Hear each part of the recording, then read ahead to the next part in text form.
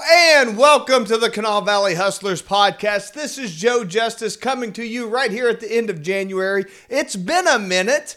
I put together some podcasts at the beginning of December, and then things just got crazy and busy, and then all January has been getting caught up with everything. And, some of that comes around to some format changes I'm going to be making that I want to talk to you about real quick. I have noticed looking through the episodes and the people that the episodes that people really like, they enjoy, they watch, they ask me questions about, they comment on and everything. It is the ones that's just me with my microphone, the man on the street style videos people really like, that kind of podcast format with just me and my Sennheiser here. I've had this thing for like 20 years. I've had it forever. And people just like for me go ask questions. And you know what? That's actually pretty quick and easy to produce. I don't have to set up any equipment or anything. So for this year, for 2024, I'm expecting more in 2024. And I'm going streamline. I'm just going to grab my camera. I'm going to grab my mic. I'm going to shoot videos. And I'm going to post them and then move on because I am way too busy to be setting up equipment and all this other stuff. So I hope you enjoy it. If you do, let me know. Shoot me a message. I want to hear from you. So what kind of stuff am I going to be doing? I've got questions I'm going to be asking people, and I'm going to ask multiple people the same questions, get their response, see if I can learn anything about what they do, how their business develops, how they like to work with people, how they build their network, stuff like that. So with that in mind, I thought I would start out by asking myself these questions. These are the first 5 questions I'm going to be asking people as I put my episodes together. So let's start out. Number 1, in your experience, what marketing strategies have been the most effective for growing your business and why? So I think with a question like this, most people are going to say something like, social media posting or billboard advertising or radio advertising or something like that. I don't consider advertising as a subset of marketing. Advertising is not marketing. And it's one of my frustrations whenever people mention marketing, people immediately start talking about advertising. But when it comes to marketing, a strategy that I think is the most effective is thinking past the sale. And that's getting your customer, your client, to become an evangelist for your brand. So beyond just getting them to sign up, beyond getting them to pay their bill, you want to delight them. You want them to tell all their friends. That's going to have a compounding effect, and it's going to, get you I forgot the word. It's going to get you stratospheric. There we go. That's what I was looking for. You're going to go through the stratosphere with that type of a strategy. And again, that's a strategy, marketing strategy, thinking past the sale into the evangelist phase. That's what you're going for. Question number 2, how do you foster a positive and productive business culture, and why is it so important? You foster a positive and productive culture by leading by example, by showing up, be the first one in, the last one out. Always show up with a smile, have a positive attitude. I like to say leaders aren't bleeders, you don't just bleed all over everybody and you don't, trouble them with your problems. You show up, you be that rock at the end of the day when everything's falling apart, when all hope seems lost, make sure you're that person that they can look to that's standing there ready to take on whatever challenges come. And that's how you will be a positive and productive. That's how you build a positive and productive business culture. How do you set and achieve long-term goals for yourself and for your company? So long-term goals, great question. It's a simple answer, but it's not an easy answer. The simple answer is you have to turn it into daily habits. If, you've got a long-term goal of, achieving a certain level of production within 5 years, then you've got to break all that down. What do you have to do every year? And then what do you have to do every quarter? What benchmarks do you have to reach every month?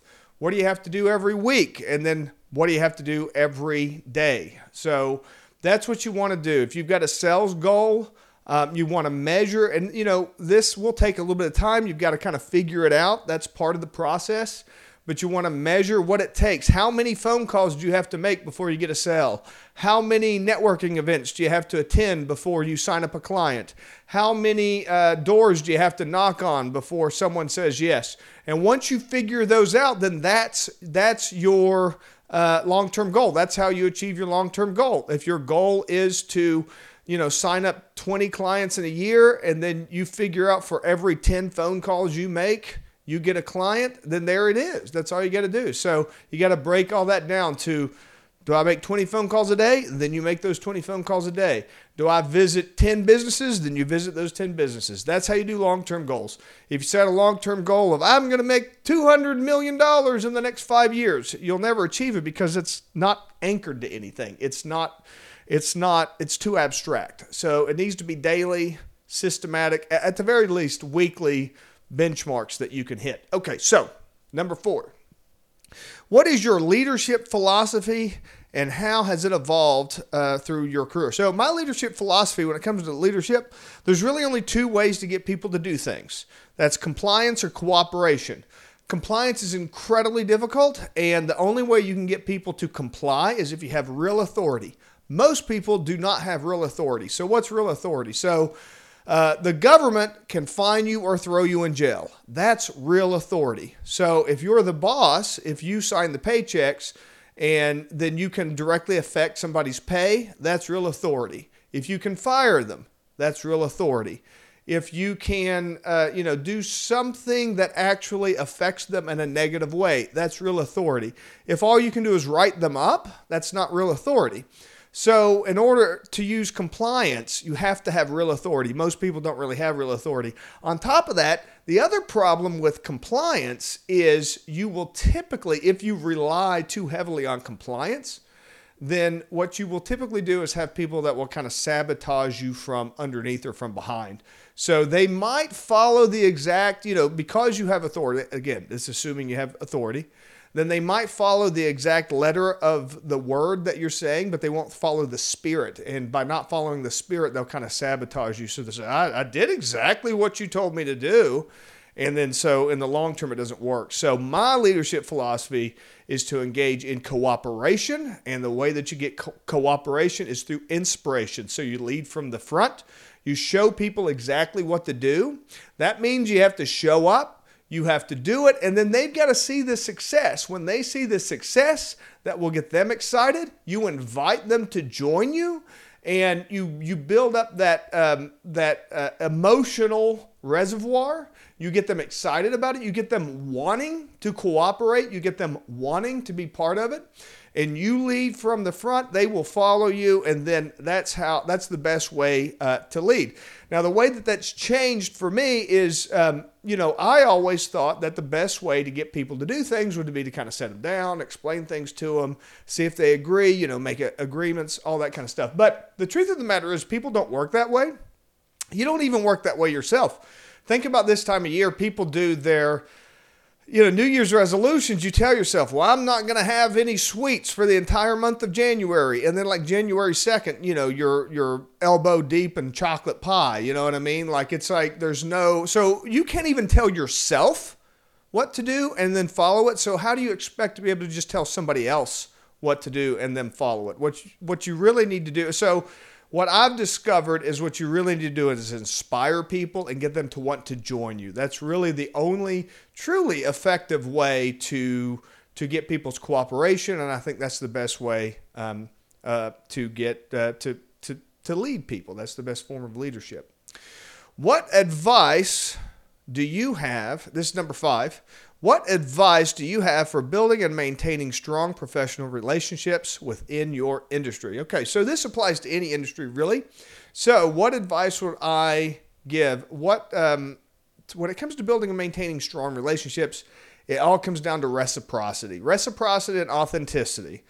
Those are really kind of the 2 magic words. If you show up every day, you're not fake, you're not pretending to be something.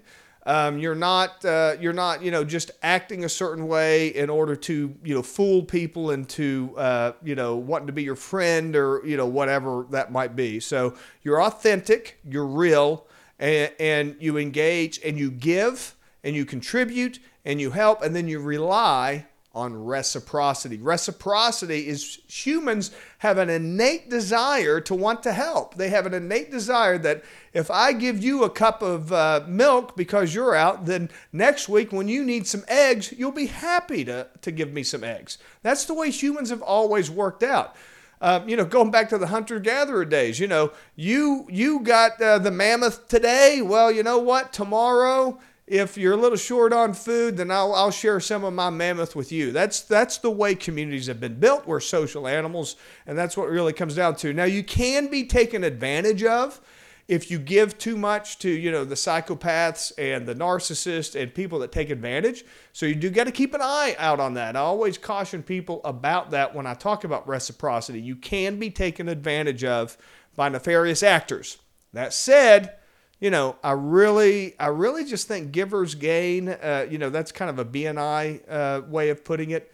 Reciprocity, leading with value. There's all kinds of different ways of describing it. I think that's the ultimate way to build strong professional relationships. Any kind of relationships really is you give, and trust. It's a little bit of a leap of faith, but trust that it will return back to you. So there's the 5 questions. I'm going to be asking a bunch of people these questions moving forward, and I'm going to be asking what they're going to be doing in 2024. I'm going to be talking to lots of people. I'm going to be doing it just with me, my mic, and hey, I want to hear from you. So shoot me a message. What do you think of these questions? Answer them for me. Let me know your thoughts, and I can't wait to hear from you. Until next time, this is Joe Justice, the Kanawha Valley Hustler, reminding you to hustle hard, hustle smart, and hustle with a smile.